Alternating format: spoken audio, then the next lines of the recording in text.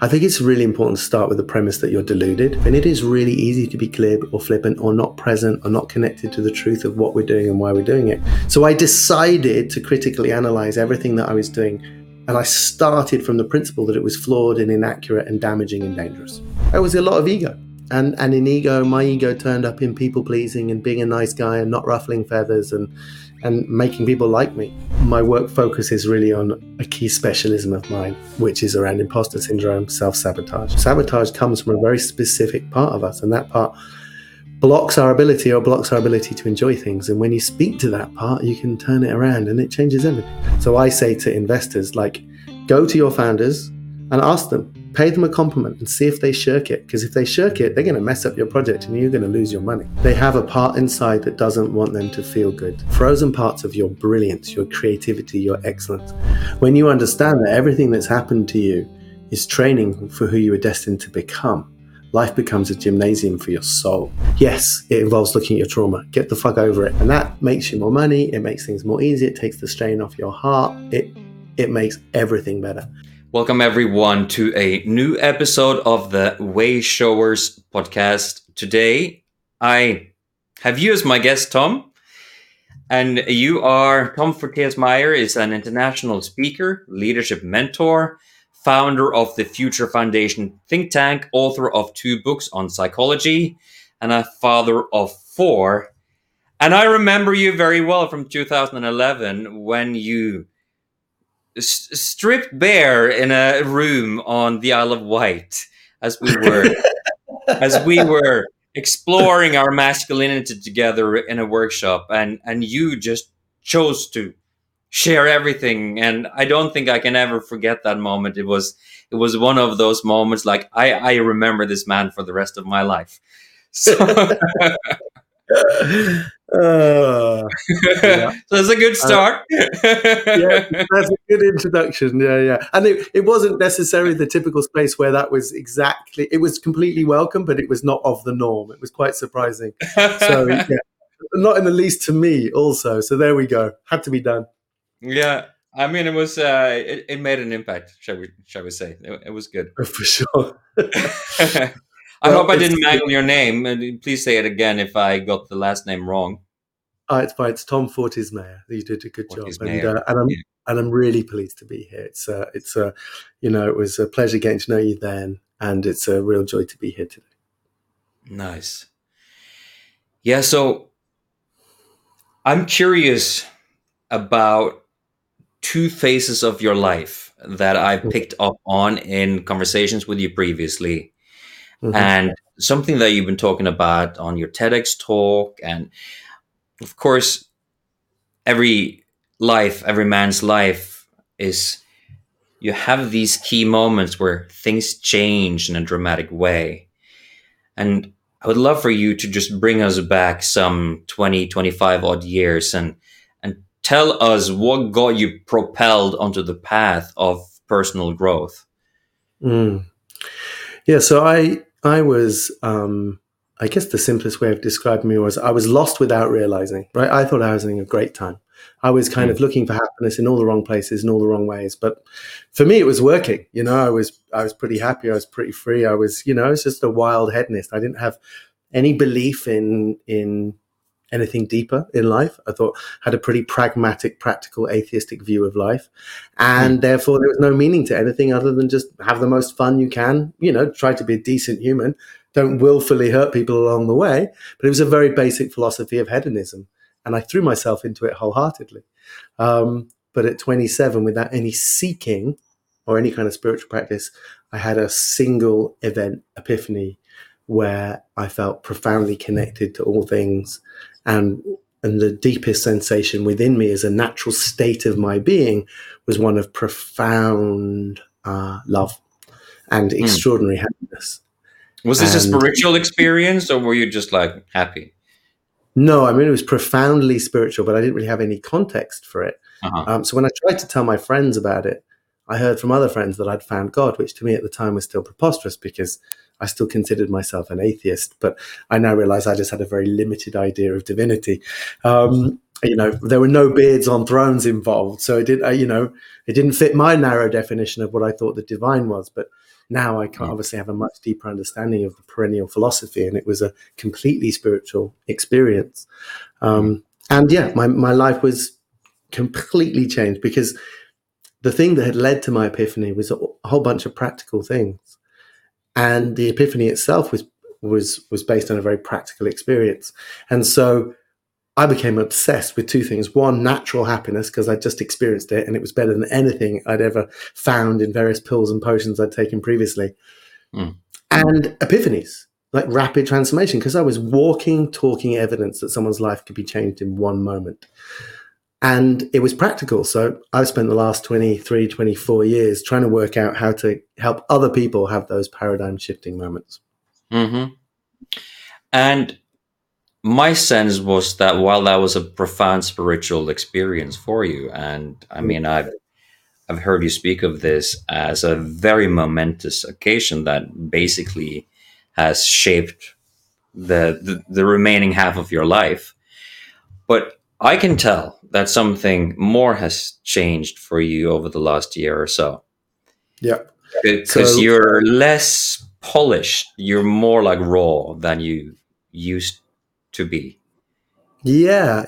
I still had, it's been a lot of, they say after the ecstasy, now the laundry, and I've had my fair share of laundry to process. But really, the last couple of years, specifically the last year, I've had more, no kind of whiz bang aha moments, actually more like hitting rock bottom and just been like having to find some metal inside myself and stand tall and stand strong from a place of absolutely uncertainty and surrendering into a deeper faith. And in that, finding myself anew, but in a very solid way, hugely about my masculinity. I think you could simply say that so much of the personal development I followed and that I needed was feminized spirituality.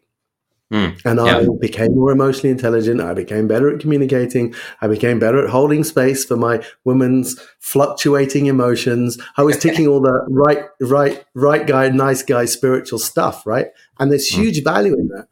But somewhere along the way, coupled with some, I'm not good enough for my mummy's love trauma, I lost my power, my masculine solidity.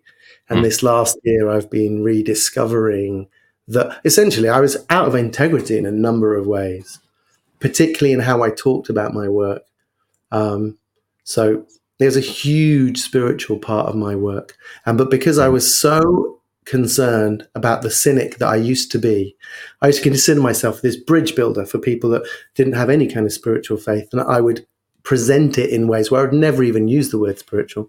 And I would win them over. And then when I really had their trust and they really knew that I could really help them, and I'd already helped them extraordinarily so, then I would bring in this kind of spiritual element of my work. And I realized last year, I was like, wow, you're really, you're not being honest. You're not in your integrity about who you are and what you stand for. And so that was a significant part of the process for me. And it was because I was always afraid that my profoundly atheistic father I'd lose my father in being that open and honest about the spiritual aspect of my work. He brought me up to feel sorry for anyone with any kind of spirituality. He brought me up to think that anyone with any kind of faith was pathetic. Right. Well, that's heavy baggage, especially spiritual. But what's interesting is, so just as a magical moment, so it wasn't a big whiz bang moment, but it was a beautiful symmetry. As I kind of came out the closet, kind of a year ago, I wrote this really long post calling all the things I'd called myself: quantum psychologist, all these different names, all these different attempts to kind of brand myself. And then I said, what am I now? And I was like, I'm bored. I'm bored of pretending one thing and doing another. So this is me being honest about the divine in my work, about my relationship with God and how it underpins everything that I do. And my father and I, we've worked hard to have a good relationship, as good as possible, but it doesn't involve him really calling me very often. And that night he read that post and he called me that night. and shared with me that he was actually returning to and discovering a spiritual side of his life. And it was just Really? my greatest fear that the exact opposite happened. So for me, I was like, all right, Tom, that's now incredible. beautiful, huh? What's On the what story same to day. tell about your dad? Yeah, it was beautiful. Yeah. And, he was always incredibly hearty and full of love and all the best aspects of a decent human, But that to me, I feel sorry for the younger version of me that didn't have a relationship with reality. I understood the true nature of consciousness. And I think it's really important. And I think if you look at the troubles of the world, the simplest answer is we're in deep, profound spiritual crisis. Yeah. I want to spend a significant chunk of time on this last year of yours because it's clearly been very formative. And I think in terms of the audience for this podcast is probably that's the sweet spot of our conversation. But I don't want to just jump over 20 years of your life that were super important. So when you say my work, what are you talking about? So because I became obsessed with happiness and epiphanies, prior to 27, school had never appealed to me. I'd never found the thing that lit me up. You could count the amount of books that I'd read at the age of 27 on two hands. Right? I had an empty brain. I had a good brain, but it was empty. I'd avoided. My father was also American. My mum was brought up in South America. I never felt British. I didn't relate to any culture. I was completely blank slate. And I now realize what a gift that was. Because then suddenly I had this incredible, voracious appetite for learning. And so I just have really since then been on a mission studying philosophy, psychology, spirituality, anything that helped me understand what it is to live free, abundantly and happy, successful, good and decent, and whatever mechanisms create that transformation. So fascinated in transformational experiences, paradigm shifting ideas, tools, techniques. So I didn't go and start studying that stuff because I wanted to become a therapist. But what I discovered when I was learning about all this stuff was in my epiphany, I'd realized that our natural state is one of happiness and love. And that much of our modern world makes that really difficult to experience consistently or ever for many people. And so I began to realize that actually most people were having a healthy response to an unhealthy world. Yet in those places I was learning, it was still built on the old Victorian idea around mental health, these Freudian principles. It's like, let's glue people back together and get them back out on the treadmill. Like the treadmill's good. And I was like, hold on a minute. People are using these powerful transformational tools, but they're confirming a worldview which is actually causing the problem. Yeah. So it got me thinking, and I was like, if I went into private practice and you actually supported people's resistance to what is and got them to try and find a way to live free within this reality, would that be more effective?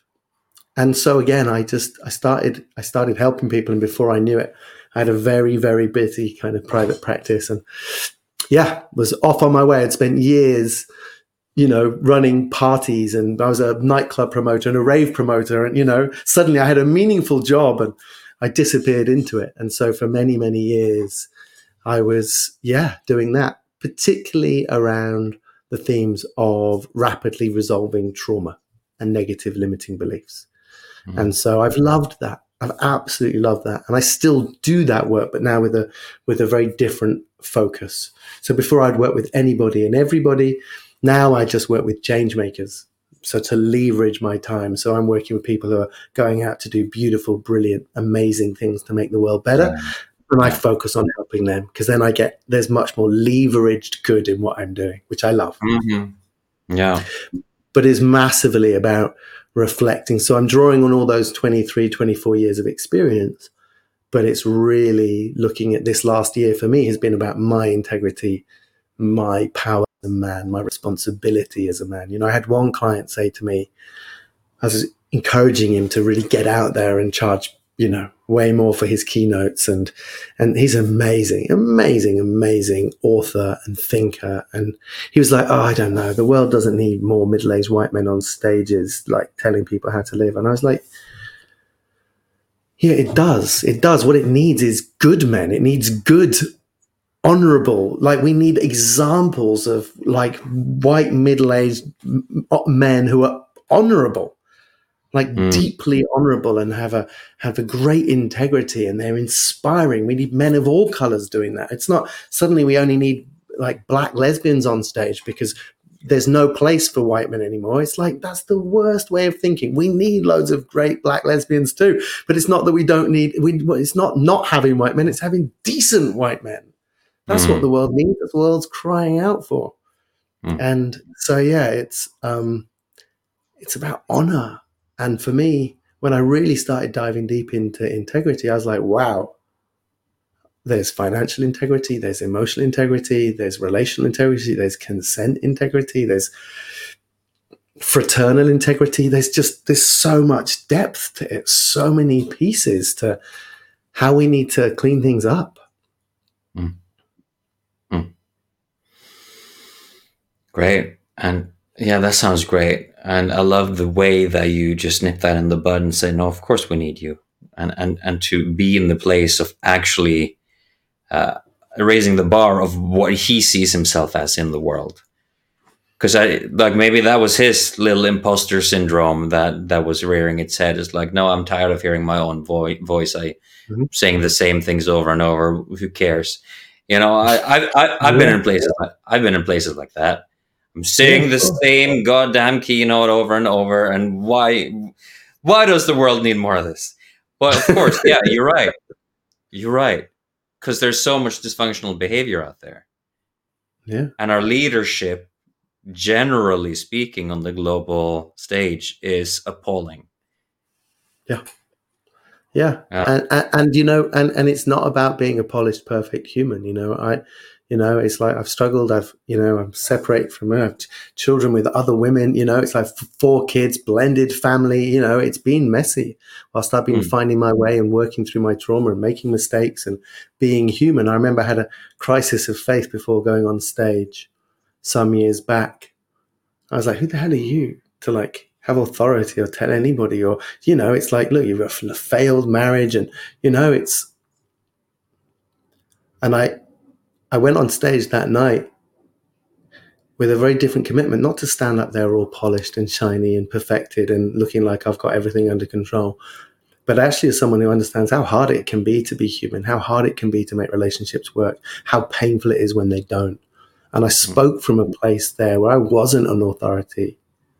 I was just a human who's like who wants to share things with other humans so that they think and they feel for appropriately long amounts of time to really make well considered choices, because you know actually we do only get one life, and it is really easy to be glib or flippant or not present or not connected to the truth of what we're doing and why we're doing it. And in that we can make terrible choices that have lifelong consequences, not just for us but for all the people that we love and the generations to come. And it's like everything needs to be way more considered. And of course, it's incredibly, people think that's about being honest with ourselves. It's almost impossible to be honest with yourself unless you are putting extraordinary amounts of effort into understanding how you came to be who you are, how you operate and why, and becoming conscious of the previously unconscious things that are driving 90% of our behaviors. mhm. Self-knowledge is involves a deep understanding of psychology. So yeah, see, So that's my favorite. your claim is that you can't be honest unless you have deep and penetrative self awareness. Yeah, because you just don't know why you're doing what you're doing. So you don't actually know the truth of you. How many people are honest in your estimation? I think, I mean, psychologists have done experiments to prove that everybody lies. And Mm, as I have made a commitment to try and not to lie in my life, it has been harrowing to see how often I would lie. Just, like I'm running 10 minutes late and I'll send someone a text message, I'm running 5 minutes late. I'm like, why do that? Like it ameliorates the annoyance. Then I'll send another text message. It's going to be 5 minutes more. It's just all these cajoly ways in which I try and lubricate social process with bullshit, and it's like weeding that out has been terrifying, to be honest with you. yeah. And still noticing it because, and often not even necessarily because it's self-serving, but because I'm making up my mind about what I think is best for other people, lubricating other people's experience of themselves. But I now realize that actually that truth and love are synonymous, and that the shape of the fabric of I agree with reality that. is the only thing that we can reflect. And if you start twisting the fabric of reality, then no one knows where they are, and no one knows the truth of how to be. It's like the only thing that triangulates us in present reality from which we can make the right choices is the truth. And it's not a decision, it's a practice. It's a practice to deepen our awareness, Right.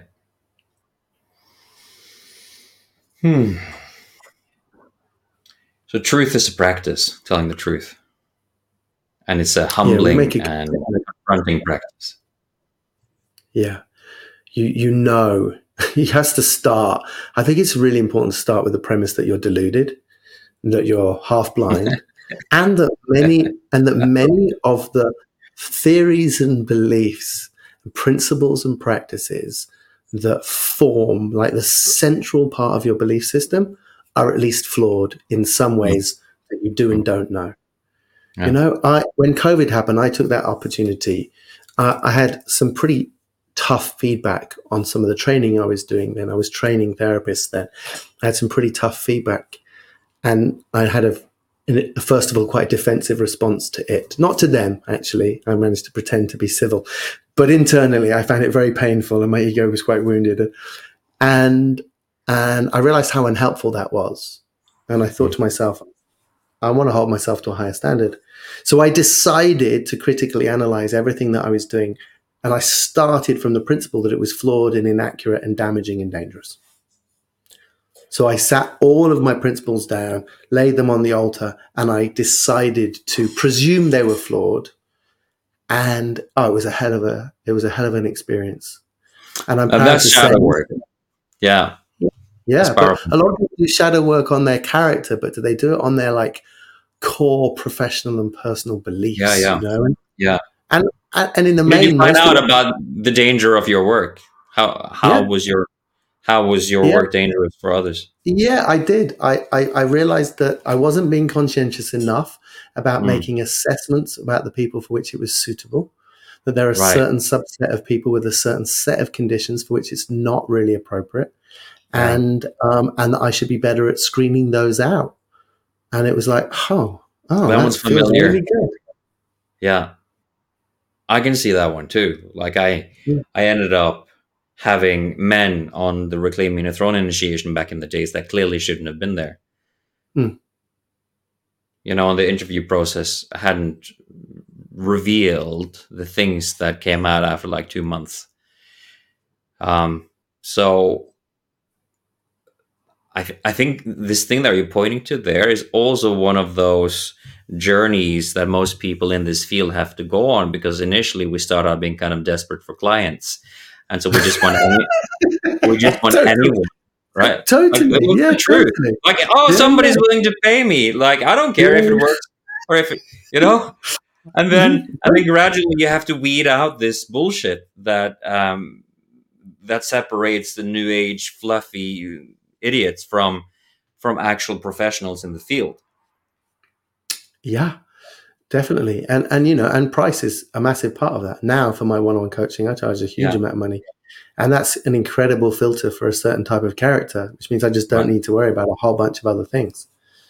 And I have my other like social enterprise, which enable and democratize mental health, and it makes it affordable. So I can sleep at night. I do both. And I'm excited about that. But it feels really, really good to be boundaried and to know where I'm best placed and where my work works and where it doesn't. And aside from that, there were also some aspects that needed to be rethought. And I changed, there were I believe there are six kind of tools of transformation, really. And all the work that I've done, I believe there are really six tools of transformation. And there are lots of tools that sit within that. So you could list 100 tools, but I would be able to put them into essentially six categories. And how I'd articulated that and how I'd explained that to myself wasn't as crisp as it should have been. And so there was a whole bunch of things. And then I sat back and I had I had 3 pillars upon which all success and happiness are built. And then there were 2 techniques of transformation. And suddenly I had this really robust, fully considered model. Is this about you becoming honest with your audience? Is that what you're talking about? Like you were unclear about what it is that you were doing for them, or? Well, the whole process just meant it coincided with me doing these regular, she called them TV shows, but she was broadcasting on a variety of different social media platforms. But there's this brilliant woman called Jess Clare who had an audience in Australia. And even though we broadcast it to my network here, hardly anyone tuned into it.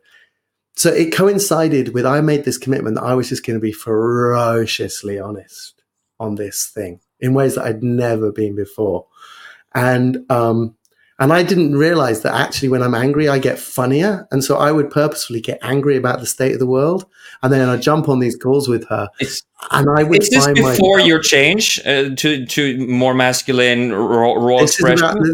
This was kind of all part of it. So over that last kind of year, 2 years. So you've just been getting a lot more honest. A lot more honest. Yeah. A lot more honest about what I believe and a lot more honest about my own flaws. And I've been having a better sense of humor.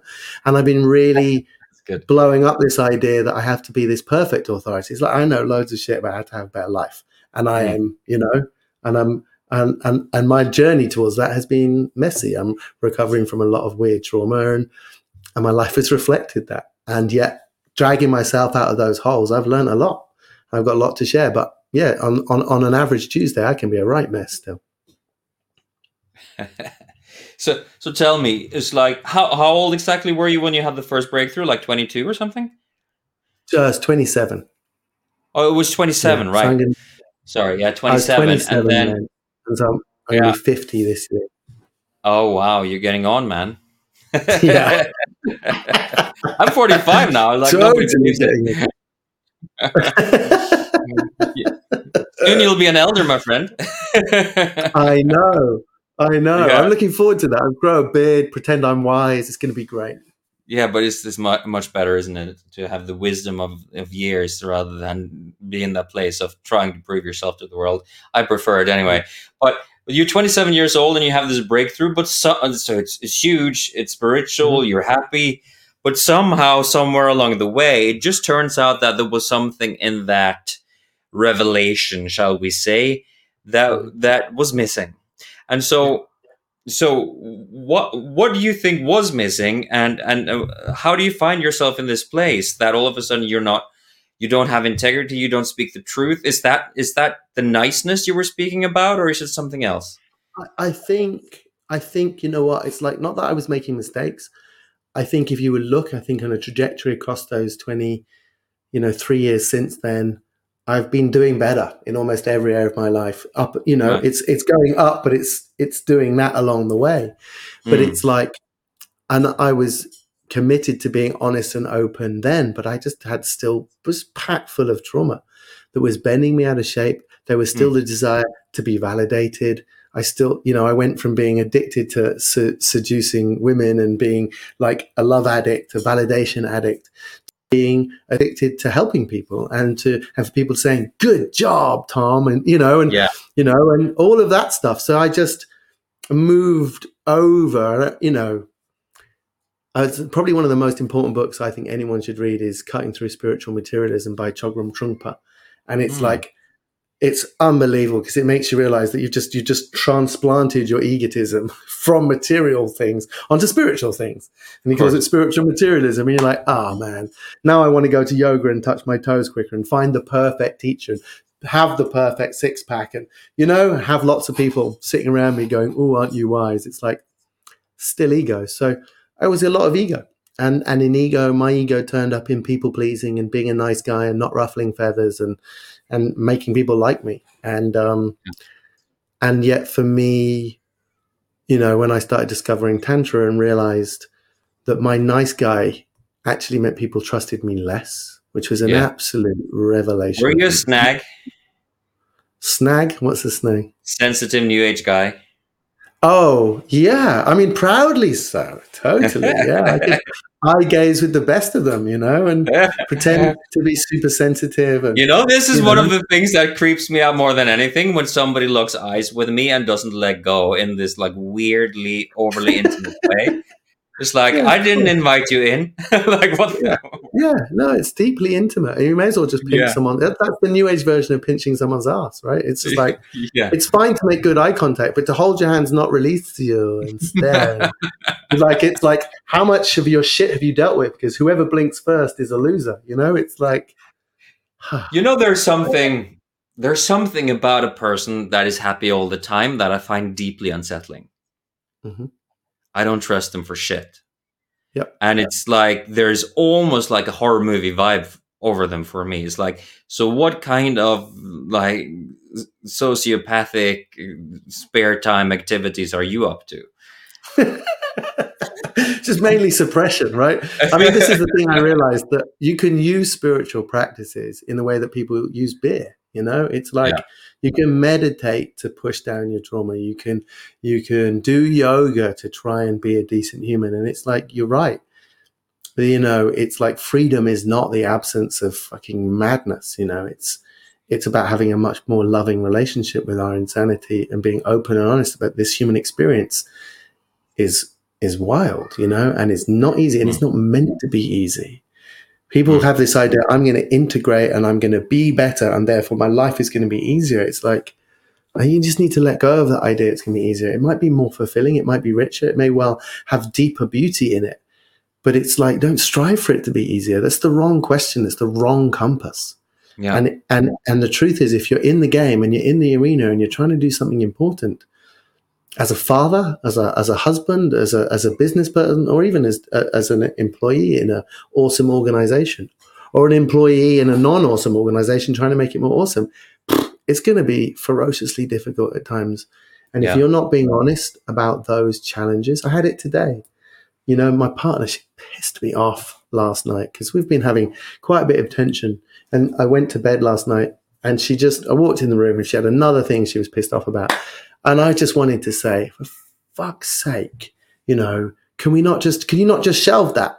We could cover this in a meeting a week from now, just to give us 7 days peace or something. And I woke up this morning really annoyed with her for that reason.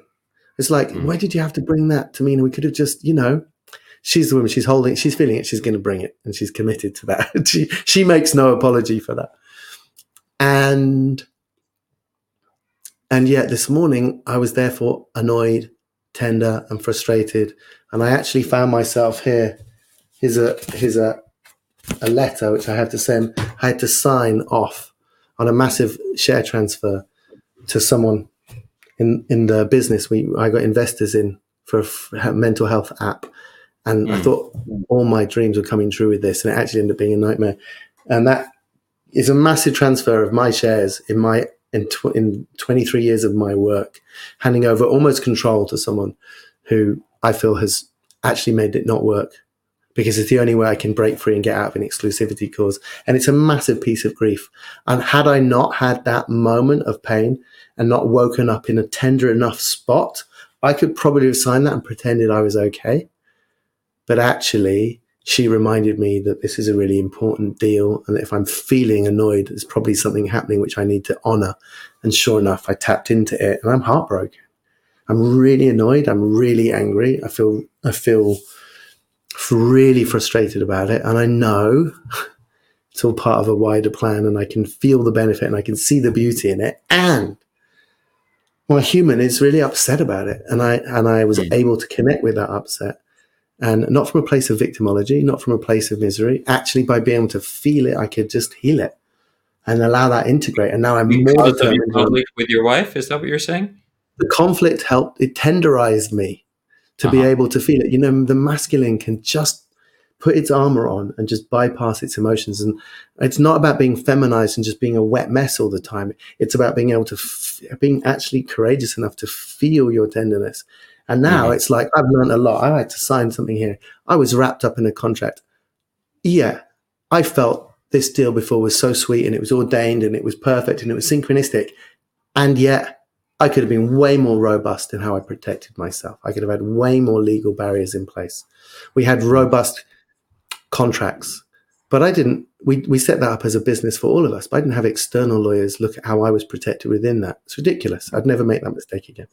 And it's like, so for me, it's like I take strength from that upset. That fury informs my power, my boundary. It's important. All of the human emotions are important. Being a powerful man doesn't mean not feeling your emotions, nor does it mean being subsumed by them and being a wet mess for 4 months, you know? So let's focus a bit more in on what you do now then, because you were doing all of this mental health, happiness work. You were helping people heal their traumas quickly, and you were putting on all kinds of events where you were taking them into like a self-help clubbing environment, and unless I'm mistaken. Hypnosis raves, technically. Hypnosis raves. Yeah, I don't think I've ever been to one, so it is quite unique. Yeah, it was. And we ran for like 3 years in London on a Saturday night. It was a lot of fun. Yeah, successful? People came? I mean, successful in the fact that many other people tried to run sober raves on a Saturday night and failed within 2 events. So, yeah, we did really well. We had an average 100, 150 people every time, and we ran for 3 years. It was great. Good on you, man. Yeah, it was amazing. To be honest with you, it was another one of my laboratories. Years ago, I'd gone on Anthony Robbins' Unleash the Power Within in 2004.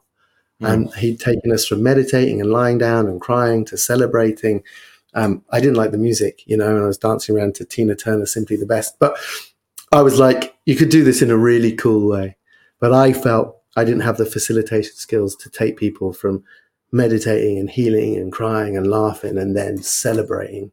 And so I wanted to develop my skills to be able to do that, which I did. Sweet.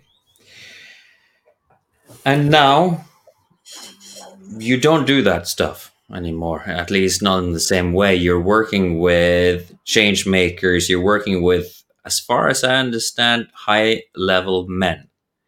Yep. Yeah. Do you only have male clients now? No, I work with some women, so I don't rule out, but because of the level I work at, and that it's 80% men, and the work is not different for men or for women, which is lovely to see, and in many ways, you know, I still use my 3-pillar approach, which is about helping people have more inner peace, connect to their power, and connect to their purpose more, and the 6 techniques of transformation that I developed in these 23 years, I still use that. So the model's the same, but the focus is different, and the level of dedicated care is different. I work with maybe 7 or 8 clients in a year, and they come and see me once a month for a whole day. I work with a body worker, so we're working on mind, body, and soul. They get a weekly call from me when they're not coming to see me in that week. I spend time contemplating them. I sending them resources. It's just a completely different level of dedicated care, and it's a massive investment of their time and money. It's you know, I was helping a lot of business owners make a lot more money, and I realized when I was doing 15 or 20 sessions a week, I was still doing really good work, really solid work, but I wasn't doing anywhere near my absolute best. So for me now, my working week involves me spending the morning meditating, preparing, getting into alignment, going to the gym, just like getting in the absolute optimal state. And then I get to work with these incredible people doing incredible things. It's cool. So something happened. Yeah. Something happened. You became more masculine, shall we say.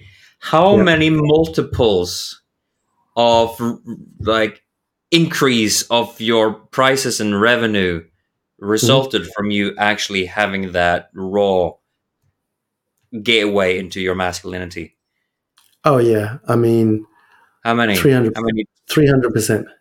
So you 3x'd your income from that.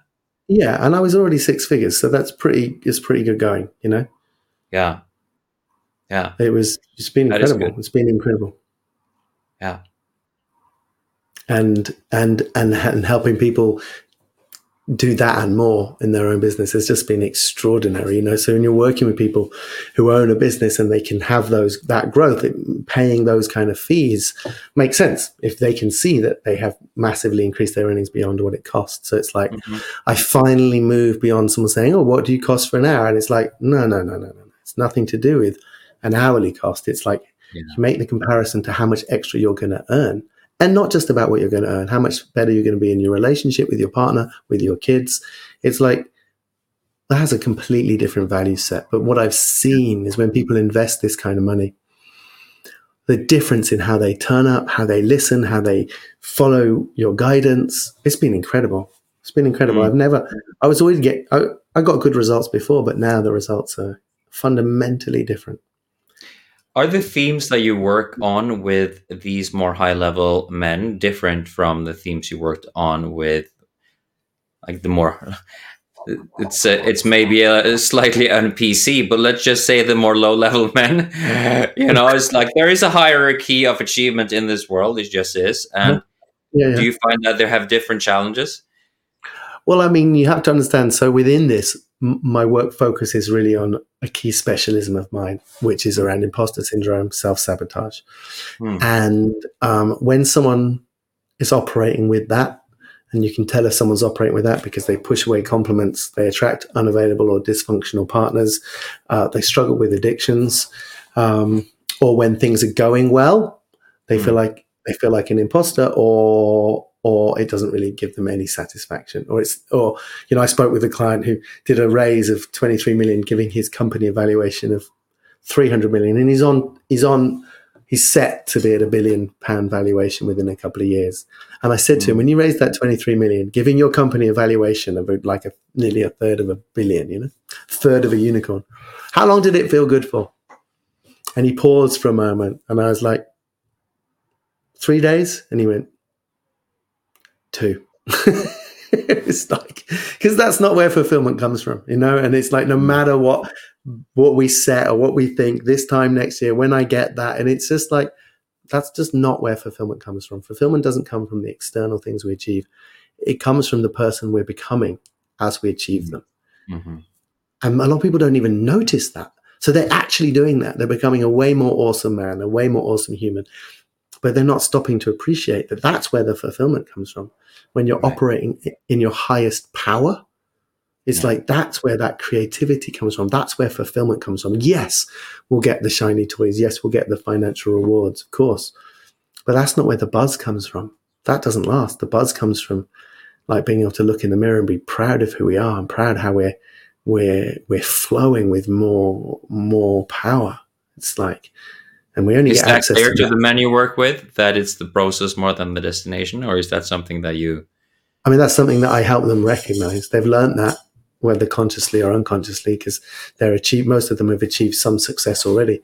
And it just hasn't felt that good. And I help them understand why. And we find those parts that won't let them enjoy it. Sabotage comes from a very specific part of us, and that part blocks our ability to enjoy things. And when you speak to that part, you can turn it around, and it changes everything. Say more about this part. So essentially, so this work that I do with founders in the 3 pillars, we spend most of the time on the first pillar, which is around coming back into peace with who you are. And most people aren't at peace with who they are because there's a bunch of things that happened as they were growing up that were suboptimal. The truth is, most of us, even if we had really amazing parents, there were key moments, many moments, hundreds, sometimes thousands of moments where our needs were not met. Sometimes because we had unrealistic expectations, but often because our parents lacked presence, or lacked kindness, or lacked capability, or worse, haven't solved their own trauma and were deeply wounding, aggressive, or cruel. And most of us have got a variety of experiences that kind of were awful. Even if you had an above average experience, there's still probably a whole bunch of times which really knocked the wind out of our sails.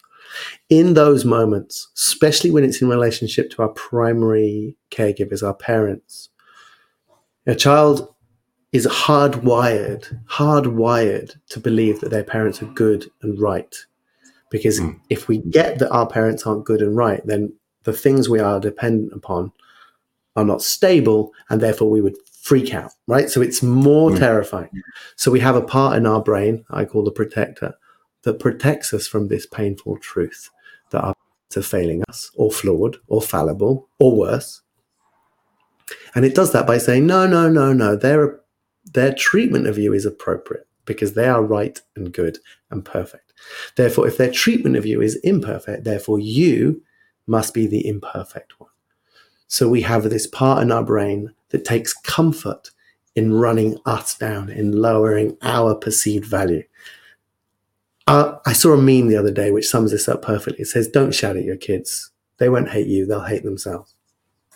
And basically, most people who have imposter syndrome or self-sabotage have a version of that, have a number of events, moments or times, or a history of a childhood where their needs weren't met, they weren't honored, they weren't supported, they weren't possibly loved enough, or they were loved in ways that didn't work for them. And they internalize those failings as being their own. It gives them a sense of control, but that becomes a narrative, which means they have to act out, play out, they have to sabotage, they have to push people away, they have to push projects away, they have to they get in the way of their success. Or if despite all that success lands, they tell themselves it was a fluke, or they would think that the rug's someone's going to knock on the door and tell them to pack their bags any minute, all that stuff. And, like when people win the lottery, like they end up in debt because their system just can't handle that narrative of them. And so they make terrible choices and disasters happen. And so some of the clients that I get are not from the founders themselves. It's from people who are investing in the founders. So I say to investors, like, go to your founders and ask them, pay them a compliment and see if they shirk it. Because if they shirk it, they're going to mess up your project and you're going to lose your money.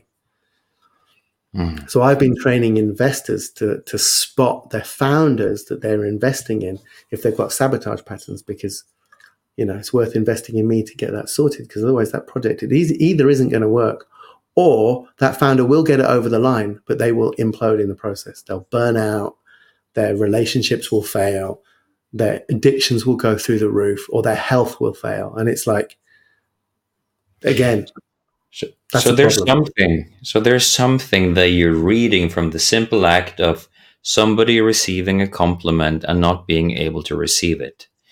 Yeah. And from that, you're following some kind of breadcrumb trail towards, okay, so these are going to mess up in all kinds of ways.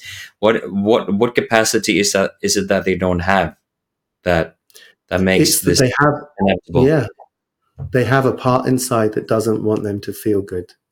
It doesn't want them to feel good. So what I get people to recognize, and if you're listening to this and you think, some people have learned how to receive a compliment externally because they know it's socially awkward if you don't. That's not the same thing as receiving a compliment. Receiving a compliment is truly receiving. And so people know if they struggle with that, if they struggle to receive praise or be recognized, they hand it over, the credit over to other people or whatever. So what you want to focus on is there's this deep underlying feeling of I'm not okay, I'm not good enough, I don't deserve it, I'm not that great. And you focus in on the kind of energy signature of that sensation. You want to ask yourself the question, is it that I believe that?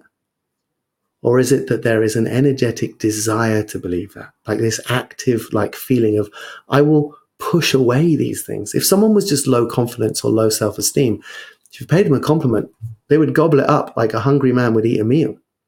Why would they push it away? They push it away because the emotional algebra is like, if you tell me I'm okay, then that means I was innocent and that I was deserving. That means, are you saying my parents let me down?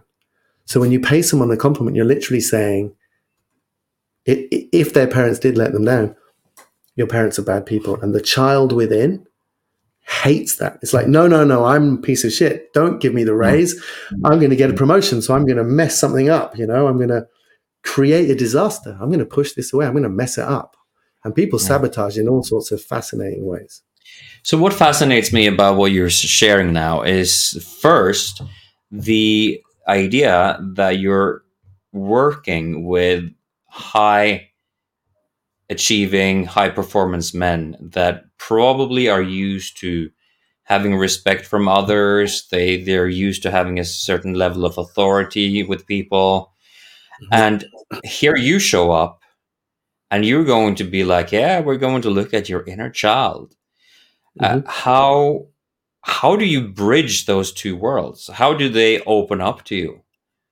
Yeah, well, I don't necessarily use the word inner child early on. So I'm not, no, we may have Right. just lost a bunch of your listeners, right? So, but Yeah. the truth is, I say, it's the most amazing, the techniques I've developed is quick. So it's not about sitting in therapy for 3 years crying about your past, but it is about giving you the tools. So I teach all my clients the tools to go in. And I say, people say, are we not just opening a can of worms? I should just lock it down and crack on. It's like, no, no, no. Mm. We're not opening a can of worms. We're rescuing kids.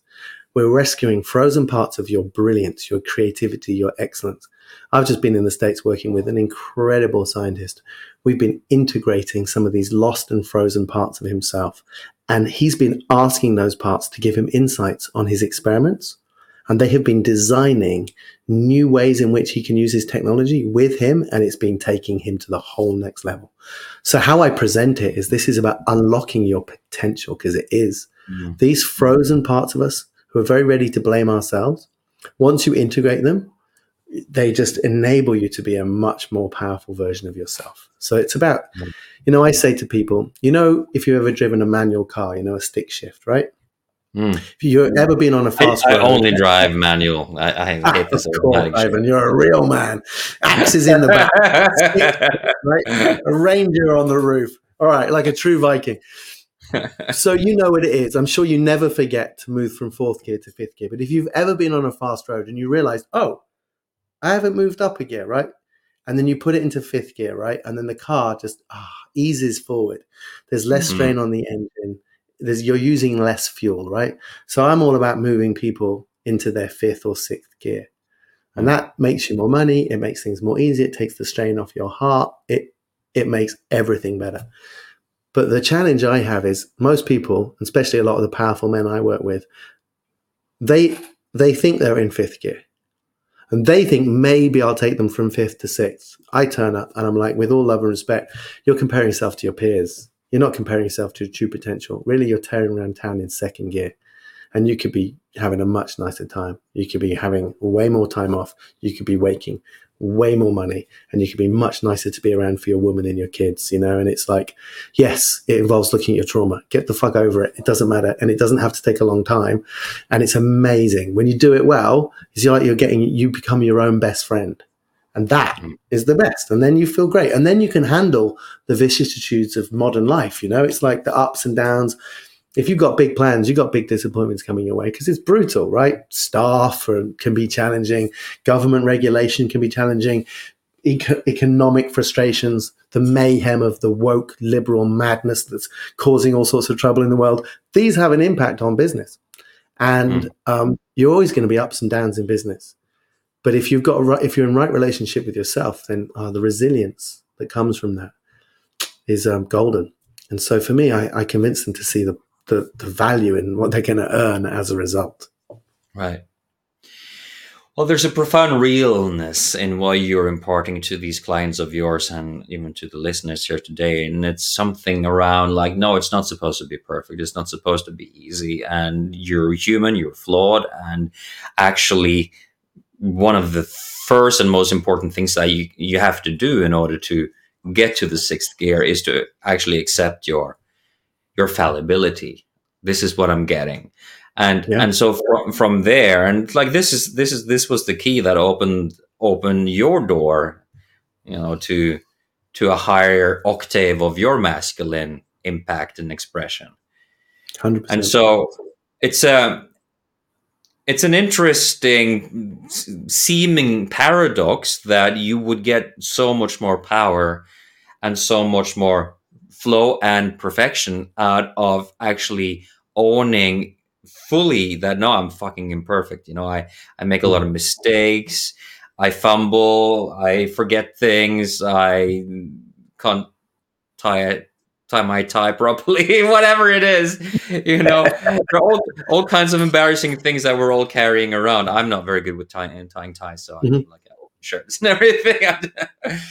So we have our things, and that is like baseline. I need to be okay with that, is what you're saying. Yeah, it's the Yeah. beginning place. The first pillar is about coming into deep peace with who you truly are. And it's not about being great in spite of your past. It's actually being incredible because of it. It's like I see the part of our divine destiny is recognizing that all of that crap is waiting to be transformed into pure gold. You know, our mess is our message. And it's not an incidental thing that needs to be brushed under the carpet. It's something that has to be integrated into the very fabric of our mission. When you Yeah. understand that everything that's happened to you is training for who you were destined to become, life becomes a gymnasium for your soul. It becomes a character gym. It's not meant to, we don't go to the gym and lift a bar with no weights on it. It's like there are meant to be struggles. That's what develops our character. It's not meant to be easy. We shouldn't even want it to be.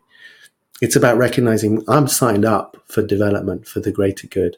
And I've realized, you know what? It's not the output of these projects that I'm interested in. It's in the becoming for the men who are taking these projects on. That we're a part of a singular field of consciousness, according to my understanding and my beliefs. Mm-hmm. And the gift is not the output from your project. It is the transformation in your consciousness. It is in your family line, no longer being identified by, no longer like being defined by the trauma in your family story, but actually being refined by it and turning that into gold for consciousness. With that, you know, the tide rises and all the boats go that little bit higher. You know, this is our gift. This is our philanthropy. Our freedom is our philanthropy. Will we then have great success and be charitable and donate money to good causes and donate time? And yeah, of course, because when we get this stuff, everyone becomes our brethren and we realize we're interconnected and it's just the right thing to do and it feels good and it's just a logical thing to do. So we will be philanthropists, we will be charitable, but that's not the primary purpose. Our purpose is loving ourselves enough to create a life that we adore and having the courage to be honest about who we truly are. That's enough. That's, you want personal development, just do that. You don't need to go on courses, just commit to that. That's the course. That's why we're here. And that's no small thing. That's a big thing. And with that as the base, loving ourselves as we are, accepting ourselves as we are, we don't even need to attach a particular kind of template or model to the steps that we take in the world. It should look a certain way. It's this amount of money. It's this kind of car. It's this kind of woman. It's this how many kids, whatever it is. Because the baseline is somehow I have managed to come to peace with myself. Yeah. But I guess there is a little bit of a chicken and the egg here as well, that to be able to do that with having no achievements in life is also kind of ridiculous. Yeah, agreed. I mean, so from one of the central things I do in Pillar 2, which is about helping people connect to their power, it's about getting people to realize what is the shape of me. Like if I'm a particular tool in the divine toolbox, like what am I for? Like what's the shape of me? Where's my joy and my passion to be found? But like what am I here for? And we create this document called the Declaration. And so I'll give you an example. Like if people go on some of these like law of attraction workshops about bringing in your ideal partner, right? One of the things they'll do is they'll be like, oh, write a list of her perfect attributes, you know, and like what is she like? And it's like, it shouldn't just be physical stuff, but that will be there. It should also be like, how will she behave if your best friend hits on her when you're out of town? It's her character, like her integrity. Like you write this big list, right? But those workshops miss out on the biggest trick. It's like, okay, write that list, get a very clear vision of her. Then embody her thinking and write her list. What's she looking for? Because I'll guarantee you, her list will be a DNA for who you are on your most awesome day, right? Be that guy. Then then that chick's way more likely to turn up. And more importantly, she's more likely to recognize that you're the kind of quality she's looking for. And more importantly, you walk around like that guy. If you stay celibate for the rest of your life, you don't care because being that guy will be satisfying enough. So for me, I help people. People are all about, oh, you need to make a clear order in the restaurant of life. I'm like, no, you need to be on the menu in the restaurant of life. You have to be articulated as a delicious dish, and you have to look good, feel good, you know. So it's about living in alignment with your values, being proud of who you are. Get that right, everything else will follow, and that can include having the nice house, having the nice cars, having the nice partner. That's beautiful. Enjoy that, but it doesn't come from focusing on that. It comes from focusing on who is the guy that has that day. And that can be done from rock bottom. You can be that guy today, from how you turn up, with how you deal with everybody. And that's the key. It's not about doing, it's about that state of being. And a 17-year-old who hasn't achieved anything in their life could listen to this and go, okay, I'm going to be that guy who has that life today by how I turn up today. I like to think of internal commitments that you may or may not be aware of. Mm-hmm. I don't particularly enjoy the frame of law of attraction because it feels naive and mental and very bypassy. But very bypassy. Agreed. Yeah, so it's too easy, and it doesn't work. Well, if it worked, 14-year-old boys would be waking, because the idea is visualize very vividly, feel in your body all the feelings associated with it, okay? It's like, if that were true, 14-year-old boys across the world would be waking up with porn stars in their bed, right? So yeah, I just think it's a weak frame. It had its moment, like a lot of people got taken by it, and a lot of people paid money to be, robbed, essentially. I don't think a lot of people had actual genuine results from this. But there is a close relative, and I think this is to some extent similar to what you're speaking of. It's like we have these internal commitments, and if you are a man, the world is a bit like a woman. And so if you want to, like, the etymology of commitment means something along the lines of bringing together. It's like a form of unity. So it actually indicates intimacy with something, right? And so for me to be intimate with an external manifestation that is attractive to me, I need to then actually have an internal commitment that magnetizes that and is compatible with it. And if I don't have those manifestations in my life, then my internal commitments aren't the ones that I think that they are. And I need to actually reveal them, uncover them, and change them. And then, so this is just my frame, which is a bit different than yours, but I think we're saying the same thing. Agreed. Yeah, it's what I would call conjugate pairings. It's like we have to be a vibrational match, and it's way more than that. And you'll hear some of that stuff on law of attraction, but this is way deeper. Because it's like you can't be in this deeply abundant state if you're still like full of resentment because of your past. You got to clear the decks of that stuff or it won't work. And also you get it, like understanding what are you committed to and how are you really behaving in alignment with that. And that's the problem. People aren't good freedom stuff or therapy or coaching is about making the unconscious conscious. And Socrates said it: an unexamined life is no life at all. And that's what he meant. It's like you can't live well if you're not paying attention to what the hell's going on inside you. Yeah. Do you think people in general are? No, I think people in general are not. Mm-hmm. Let's look a little bit at this, because we're approaching the end of our conversation here, Tom, and I like to segue a bit here to this future timeline that is spreading out in front of us, and there could be multiple timelines. And let's say that we can be grandiose enough to take a bit of responsibility for the collective evolution of men. So what is needed at this point, you feel, in order to right this mess of a ship that is trapped in some storm in the middle of the Pacific, and we don't know where we are and we're about to sink? So what's needed? I think in the world where there has been massive imbalance between masculine and femininity, and masculinity has been turning up in ways that are toxic, and femininity and even feminine empowerment has been turning up in ways that are toxic, in alignment with toxic masculinity. What the world really requires is understanding the difference between true masculine power and true feminine power. Many, many, many women have got empowered and they have become masculine, and they have thought that is empowerment, and that is not feminine power. And of course, we have movements of those energies within us, of course. And this is not about men and women, but this is about understanding the true grace and beauty of both masculine and feminine power. And I don't think that's well articulated, and I don't think it's in common mainstream. And then it's enabling people, giving people the tools to become conscious enough of their choices and their unconscious motivations so that they have a chance to actually align with their values. Problem is that so much, for me now, spirituality and psychology are not connected. They're the same thing. And if you only study psychology but without spirituality, then you have the capacity to change behavior, but you're just going to change it towards materialistic, egotistical goals that don't serve the next version of humanity. Or if you have spirituality without psychology, then you have all these good intentions to be a decent human, but you don't have any ability to change your behavior. And so for me, it's like psychology without spirituality is hollow, and spirituality without psychology is blunt, can't do a damn thing.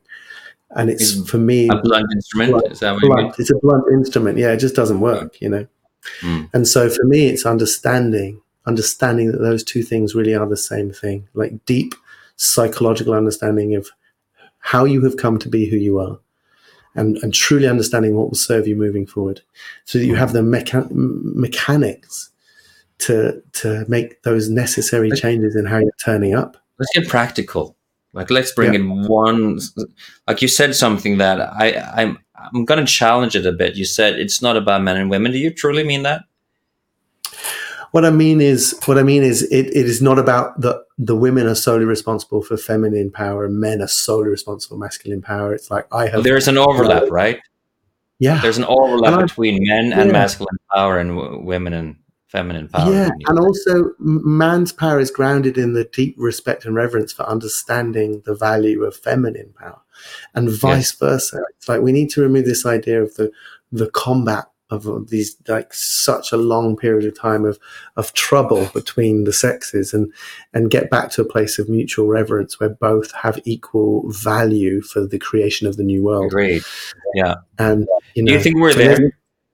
No, I think what I'm seeing emerging is some terrifying ideas in the world of masculine development, which is promoting an old world fairy tale view that the man has to be dominant and the woman has to be subservient. And I just think it's a massive backward step. They're co-opting what is the natural flow between men and women and turning it into a movement which is making women expect to be completely looked after, and they're not allowed to ever question their men. I mean, it's just that's a disaster waiting to happen. What's the biggest problem that you see with that?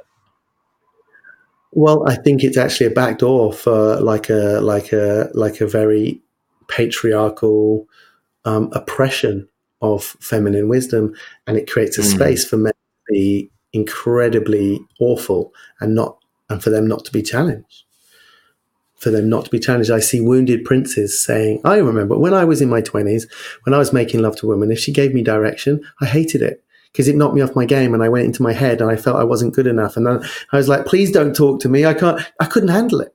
My little crown would fall off and it'd be all dented and I wouldn't feel good enough. And now it's like, I'm robust enough to get guidance and I want to be able to serve and I want to be, it's like, they're promoting this idea of masculinity, which is like, you can't ask questions, you can't direct them, you can't invite them to think about doing things differently. It's encouraging women that if you're just pretty enough and funny enough and non-challenging enough and effusive enough, then your man will be a decent enough human to know what you need, and therefore you should never tell him and never direct him and never pull him up on his failings. It's like, wow, this is just like creating a space for men just to be like terrified and weak, actually.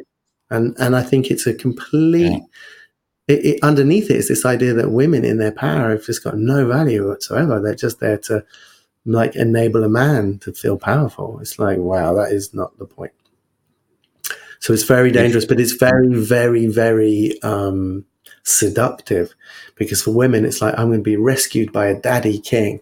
And for these wounded princes, I'm just going to be adored eternally, and I'm just going to get constant validation, and my woman's just going to applaud me as I walk around the house providing. It's like, bloody hell, this is not a forward step. Yeah.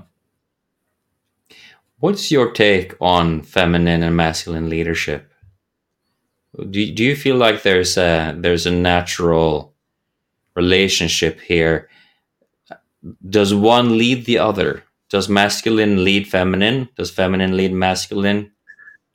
The thing I see, in the world is just this constant like pendulum swinging of like this attempt to define a hierarchical system, and where it's like nature is a spiral, it's seasonal, and it's like you could say, oh, it's summer more dominant than winter, you know, it's summer dominant than winter, and it's like, well, it depends which way you look at it, but actually if you think of it as a cycle or it's seasonal, it's really not helpful. It's a very mechanical Cartesian way of thinking around cause and effect, and it's really problematic. It speaks to the primary Western problem. It's like, no, it's like masculine sky god, feminine earth mother. You know, it's like, wow, the wisdom of the earth and the truth and the grounded embodied wisdom of the frailty of emotion and the truth. And then my ability in the masculine spirituality to be utterly transcendent in the oneness, and nothing matters and everything's perfect and it all fits together and human suffering is an illusion. And it's like, we need both of those. They're both equally true. And we need to be able to hold both. And the feminine grounds the masculine in the real truth of what's fundamental and important and valuable. And the masculine holds us in this wide, expansive state of like universal and unconditional love. And it's like the love of the human and the love of spirit and how they intersect. It's like, no, my partner and her menstrual cycle and her relationship to nature constantly grounds me in a perspective that enriches my understanding of what the kingdom needs and what I'm providing for and why I'm providing for it. Because I can lose connection to the ground and completely lean over to overdoing. I'll work the land far too hard. I'll work myself far too hard. I could easily rip the resources out of the earth for what I consider to be the greater good of ever increasing development. And the wisdom of the feminine just brings us back and understands that we should be living and protecting the next 7 generations with our choices. It's that deeper embodied wisdom, including the frailty of our most tender parts. It's like we need both. They're equal, but they have different roles. Mm-hmm. So you're painting a picture of a much more nuanced narrative around masculine and feminine. And it's really important, you know, and I see, you know, you see these pendulum swingings. You know, I walked past a comedy club years ago, and it's like all black comedy night with only black comedians. And it's like, well, I wouldn't be able to say all white comedy night. And like what, you know, and it's, and I understand that oppressed minorities want to rebalance so that they have a place and they have a voice and they're included and they're prioritized as a rebalancing force. I understand all of that. And yet an enlightened world would be heading for where the pendulum stops in the middle. And I understand we're healing along the way. Yeah, this is true. One of the things that you hear people saying, oh, you know, we just need to get rid of all the men and the women should run the world. And it's like, we had that before. We had matriarchal societies. If it worked brilliantly well, and then it would have continued. Of course, there was imbalances in that. There are this, you know, the one touch, what, you know, the orgasmic meditation woman, you know, head of a massive thing. She's a massive leader of an organization. There's terrible things happening in that organization. You know, it's like, no, we don't need all female leadership. We definitely don't need all masculine leadership. We need a tribe that has some very wise grandmothers keeping an eye on the crazy male warriors. And we need some, you know, the elders. The elders are the key, because they no longer need to be political. They're no longer trying to breed. They've got enough money. They're protected. They're provided for. They no longer need to be polite, you know? It's the eldership we need, and we need wise old women and we need wise old men reminding us of what's important. Yeah. So finally then, if you're a young man today, what does he need to know about women and the feminine? And his relationship to it?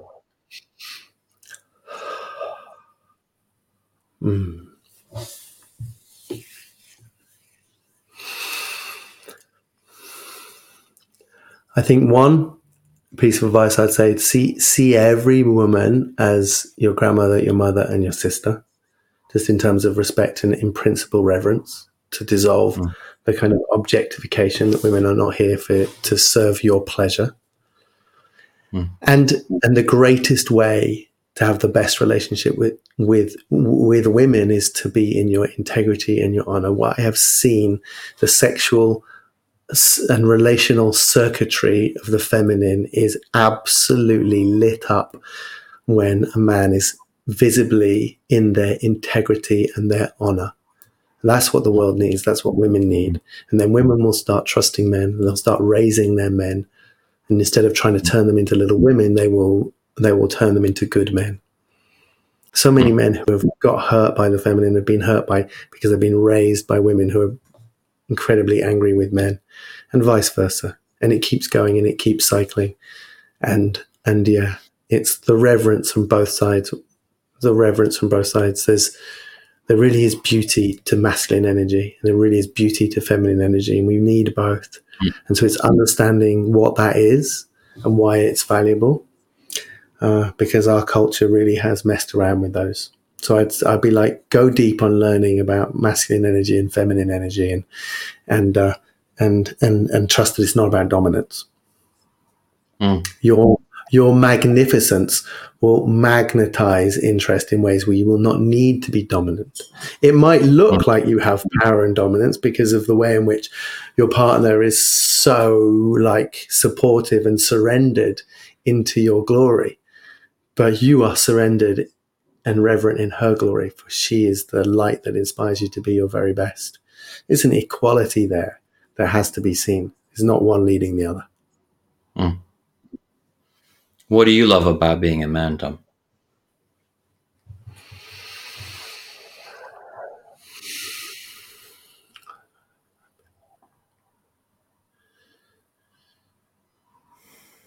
When I have integrated new levels of integrity, I realize how tiring and how scary it is when I'm out of my integrity, not because being integrity gives me extra control, but it gives me that relationship to myself when all the wheels fall off and there's just me on my own looking in the mirror. I at least have that peace. And so it is the peace of virtue itself. And I'm not there. I'm working towards it. But the more that I can operate from that place of honor, integrity, honor my partner, my children, my family, and everything that I do, and I'm not letting myself down. I'm not worrying about something being found on my phone. I'm not worried about someone finding a message or something dodgy occurring.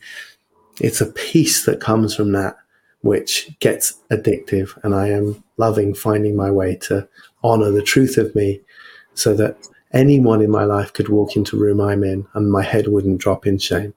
I could look everyone in the eye. That doesn't mean because I've done a great job, but where I haven't, I've done my best to reach out to those people, clean it up, and get back to being accountable. And that to me has been amazing, cleaning up my mistakes so that I could be in any room and anyone from my past could walk into it and I wouldn't dim my eyes or drop my head. Great. I care a lot about integrity myself, so I totally know what you're talking about. Last question. Well, actually, I have two more questions.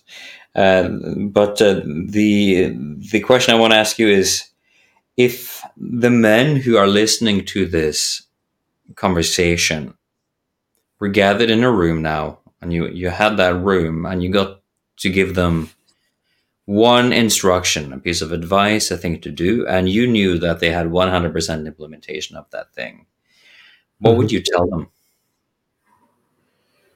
I honestly believe the biggest problem in the world is that there is a part inside all of us that is opposed to our greatness. And instead of fighting that part, learning how to identify it and integrate it with love so that it's on your side in ways that are productive, because it's on your side in ways that are limiting. Once you transform that part, your life will be transformed. And everybody has that to some degree. My greatest recommendation is everybody goes on a journey to find that part and negotiate with it with love. Feel the truth of what it's been protecting you from, the disappointments of your past. Recover your innocence and let that lead your integrity. Follow that as a compass, and your life will get immeasurably better. Great. Well, finally, Tom, if somebody has watched this and feels inspired and lit up by your message, where can they find more information? Yep. So it's just my name, tomfortismayor.com. I'll print that on the screen. But you've written a couple of books as well. Absolutely. Yeah. If you search for my name on Amazon, you'll see my books are there. So both published Which by one are you Watkins. most proud of? Which one would you recommend? Oh, the Free Mind Experience, the three pillars of absolute happiness. For me, that really lays out. I mean, I've revised it since 2013 when I wrote that book, but it is absolutely packed full of nuggets that will help you have a better life. Good. Thank you, Tom, for being a guest on the Wayshowers podcast. Appreciate it. My absolute pleasure. Thank you so much.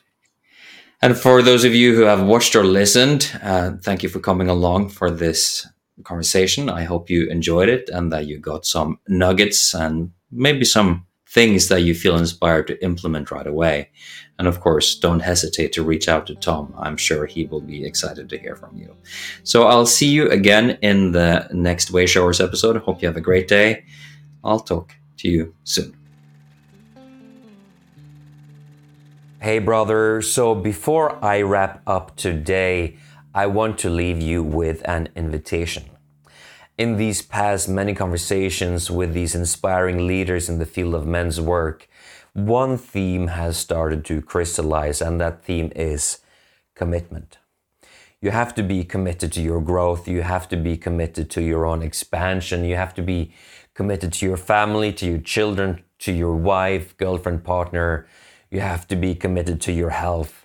You have to be committed to your purpose, to your finances. You need to be committed in many dimensions of life in order for you to rise towards glory. Now, I speak about these dimensions as clarity, courage, connection, and creation. And the fifth dimension of commitment is what makes these other four rise to glory. So when all of that happens beautifully, commitment permeating clarity, courage, connection, and creation, you become a five-dimensional man of thriving. That's how I like to talk about it.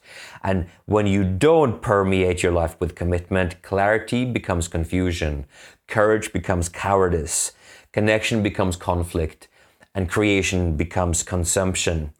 And that is truly a very unholy life, a life of depression, a life of anxiety, a life that you probably do not want to live. And there is a place where you can work on developing these five dimensions of your life. And that place is the Ground and Glory Guild. Now, this guild is a place where you will meet many men who are committed to, deepening their commitment through life's daily battles. They are committed to thriving in these five dimensions. You will also experience powerful trainings, various challenges. You will have a training on deepening your commitment. You will have a training on finding your true north.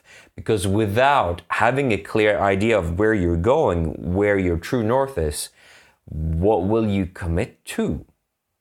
It's unclear, isn't it?